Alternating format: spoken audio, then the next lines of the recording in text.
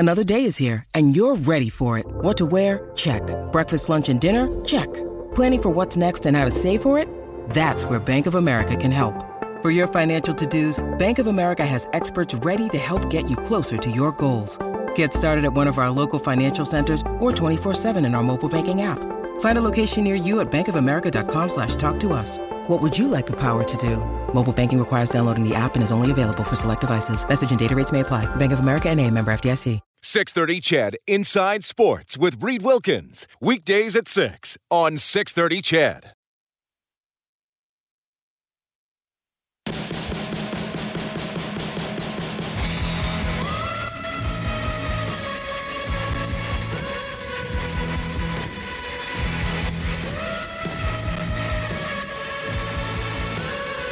All right, good to have you tuning in tonight in the second period. St. Louis up 4-2 on Vegas. The Oilers will be in Vegas on Saturday. Also in the second period, Predators leading the Ducks 2-1. Senators and Avalanche tied 2-2 after the first. The Jets lead the Penguins 1-0, and the Blue Jackets have outscored the Buffalo Sabres 7-4. The final in that one coming up later, Hurricanes and Sharks. Monday Night Football, 1 minute left in the first half. Buccaneers heavily favored against the Giants, and they lead 17-10. Furnace Family Oilers hockey tomorrow. Face-off show is at 5. The game is at 6:30. Oilers take on the Stars. It's a back-to-back. Then the Oilers visit the Arizona Coyotes on Wednesday. Bob Stauffer on the road with the team, checking in from Dallas. Bob, I know you didn't get in till late this afternoon, so thanks for hopping on the show, man. How are you doing? Good, Reed. Busy day in Edmonton. Extremely busy day. I attended the news conference today at Commonwealth Stadium with Ian Murray, the chairman of the board for the Edmonton Elks, and Alan Watt, who's going to be the interim COO as they search for a new president. Bob, I mean, it's a tough day. I understand the discontent, and I understand fans wanted changes, and certainly I thought, for the last few weeks, at the very least, Brock Sunderland was going to be let go. It is all three guys in leadership positions. When something like this happens, something's gone incredibly wrong, and now you got to make good hires. So this is an ongoing off-season story for the Elks.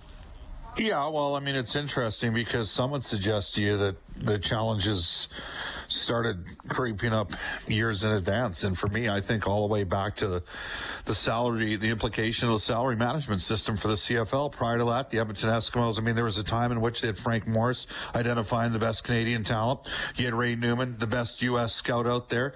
And the Eskimos were an organization that, we'll paraphrase a term since we're down here in Big D in Texas, Reed. The Eskimos did have the big hat, and oh, by the way, they also had the cattle, right? So they could afford to spend more than everybody else, and they knew at a time in which Rick LaLacheur was there, was running the football team, was the CEO overseeing the organization. They knew that when they moved to that SMS system, that it would be a different time for the then Edmonton Eskimos. And so, unfortunately for Preston and Sunderland, I think they're paying a bit for the sins of the past. I don't think the Canadian procurement's been good enough for 15 plus years, and there needs to be a reevaluation of that, and it's wide open. So for a guy like you who gets to not just talk about the Edmonton Oilers but also talk about the Edmonton Elks, it's going to be a really interesting time, because I don't think this is a overnight quick fix solution. I think they got a lot of work to do here, and I just want to say right now, Reed,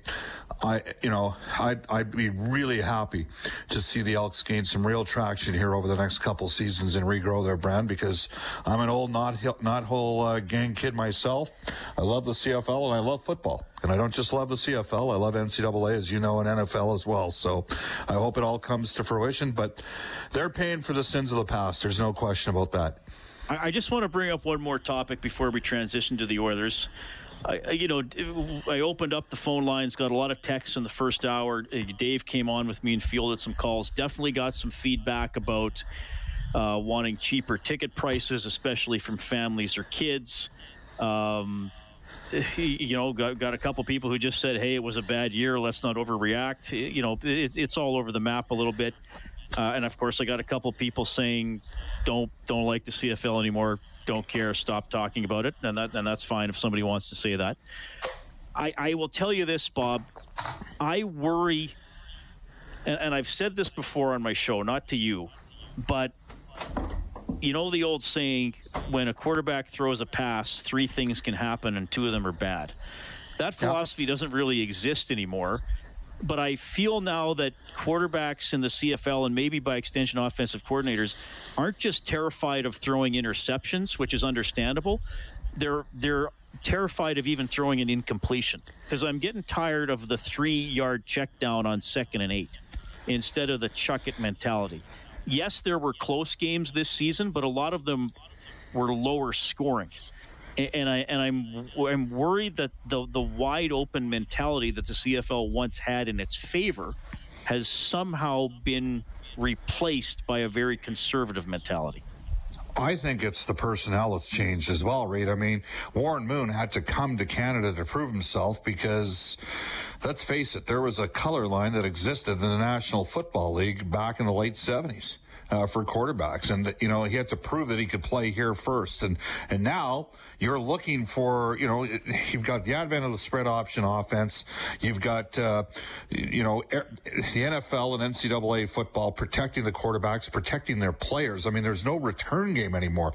The CFL in the late 1970s and early 1980s was a superior product to the National Football League, and I'm as hardcore of a football fan as you will find. Okay, and it was a way better product. Heck, at one time, Bill Scott's dad, Bill Scott's the assistant GM of the Edmonton Oilers. At one time, Gil Scott was funneling guys like James Scott, the wide receiver for the Bears, or Vince Ferragamo, the quarterback for the LA Rams, Tom Kusa. He was funneling those players into the Canadian Football League because the money was closer and it was actually a more entertaining game to play. Well, what's happened in the States? Offense sells tickets. In baseball, you had the whole situation with juice and home run hitters.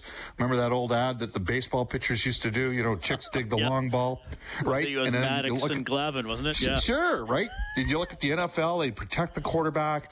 You can't play like the Steelers used to in the 70s where they were all over the wide receivers 15 yards down the field with their cornerbacks.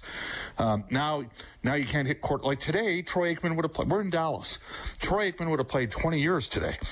He got concussed multiple times and had his career come to an end. Tom Brady's playing at 44 years of age. So the leagues are different. And as a result of the leagues being different, you have playmakers that are now playing at quarterback in the NFL, like Lamar Jackson, guys that years earlier, the Prince McJunkin IIIs that played for the, or the J.C. Watts, those guys were playing for the Ottawa Rough Riders back in the day. So it's a completely different. And so what you have now in the CFL, you're 100% right, Reed. You have game managers at quarterback instead of guys going out there and beating you. So the entertainment value has gone down. And the league, this is a league-wide thing. They have to reevaluate what they're doing. And they have to find a way to open and get more offense in the game because offense sells tickets in every sport. Case in point, why John Tortorella was wrong with what he said. Connor McDavid doesn't need to change his game. The NHL needs to come to terms and accept we're living in a different time, all right? We don't want to see the stars of the player, the McDavids, the McKinnons, the Matthews, hindered because they got guys all over them. And having a bunch of boys out of Peterborough, good old boys out of Peterborough, making calls, and there's 3 or 4 of them in the league. Well, they just got to fight. No. You got to get to the 21st century and allow that skill to dominate. So the same thing that's undermined the CFL is something that the NHL is slowly coming to terms with, but there's a lesson in it. There's a lesson in it for the NHL, and there's a lesson to observe and learn from both the NFL and from the NBA, which have opened up the offenses. Maybe we need a 3-point line in hockey. Okay, I'm not going that far. I appreciate the transition, Bob, to the Edmonton Oilers and Connor McDavid, who play tomorrow against the Dallas Stars. I forgot to mention earlier, Derek Ryan, by the way, skated. Looks like he's going to be okay after missing a couple games with concussion symptoms. It doesn't sound like he actually had a concussion. So whiplash. He had whiplash. He had whiplash from the hit. So Dallas, what are they at now? Not great. Well, they're okay. They're 7-2. They're kind of 6th in their division. That was a team I wasn't sure about coming into this season. And in a building in which Mikko Koskinen has had not 1, but 2 thefts in his career. Well, 1920, the two times we went in here, once in December and then once in March, he stopped 76 out of 78 shots. So he was first star in both games for the Edmonton Oilers. Let's see what happens. I know Skinner was in the starter's net today. We know they're going to split the two goaltenders, and you're from the Earl Weaver school, so am I. I'm starting Mikko Koskinen against Dallas, in spite of what Stewart's done, and giving Skinner the start against Arizona, just because of how well Koskinen's played in this building. So, and let's also not forget, Skinner has already been in practice in the Arizona building as well, because he was with the hockey club when they were on the road trip earlier this year into Arizona and into Vegas.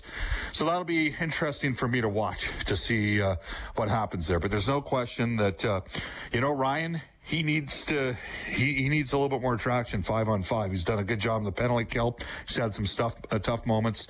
McLeod took a progressive step the other night. Reed, I know the fans were, I was listening a little bit to Rob and you afterwards, and the fans are pretty pumped up about how McLeod played in spite of the one turnover. So we'll see how Derek Ryan does when he gets back in there. And by the way, the Oilers have the two top scorers in the National Hockey League. They have the best player, and he's not even leading his own team in scoring right now. So it's interesting signs, to say the least. Do you have a quick up, if you have one, anything on Mike Smith, quick?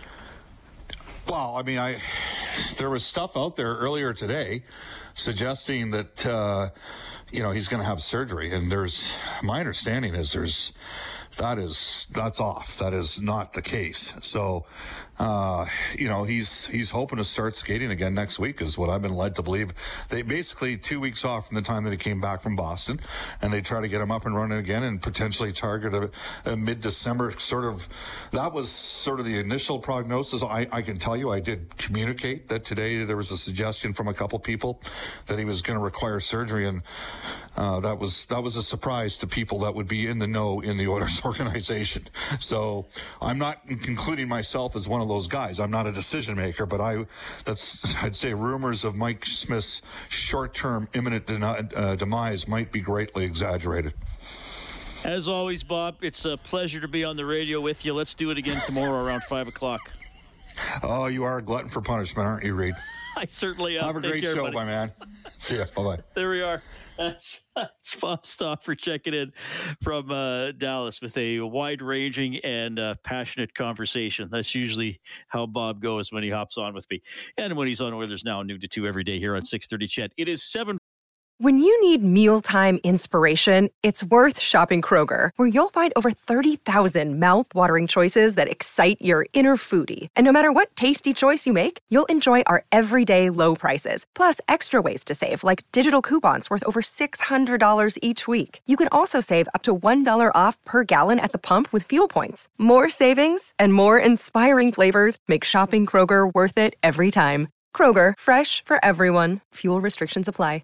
47, the time, not the airplane. You're going to hear a little bit from Stuart Skinner growing up watching the Oilers when we get back.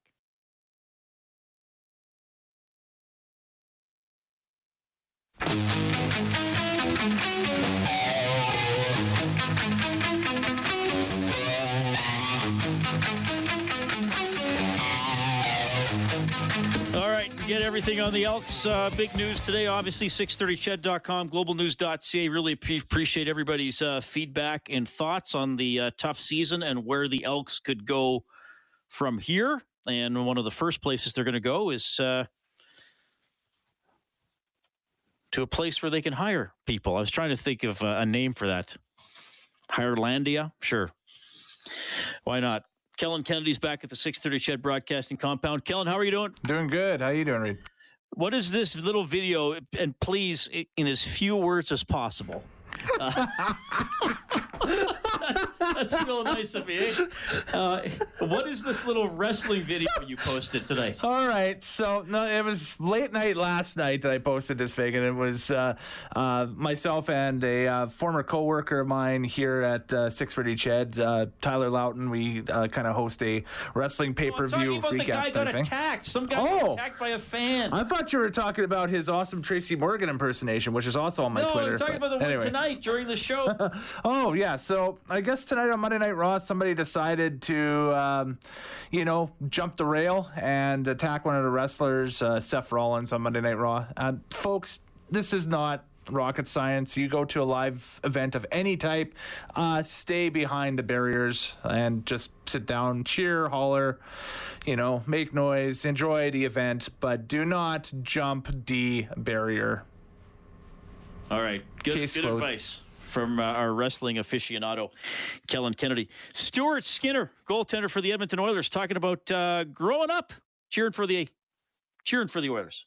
It's always a dream when you're a kid. I mean, I was watching Dwayne Rolson play, Nikolai Habibulin, Delorier. I'd always come to Rexall Place and watch those guys, and I always imagined myself wearing an Oilers jersey. And I mean, ever since I got drafted, it's been such an amazing experience to say that I grew up in Edmonton and now I get to wear the logo. It's pretty cool. Yeah, very cool for Stuart Skinner, who was also asked today if he's exceeding his own expectations.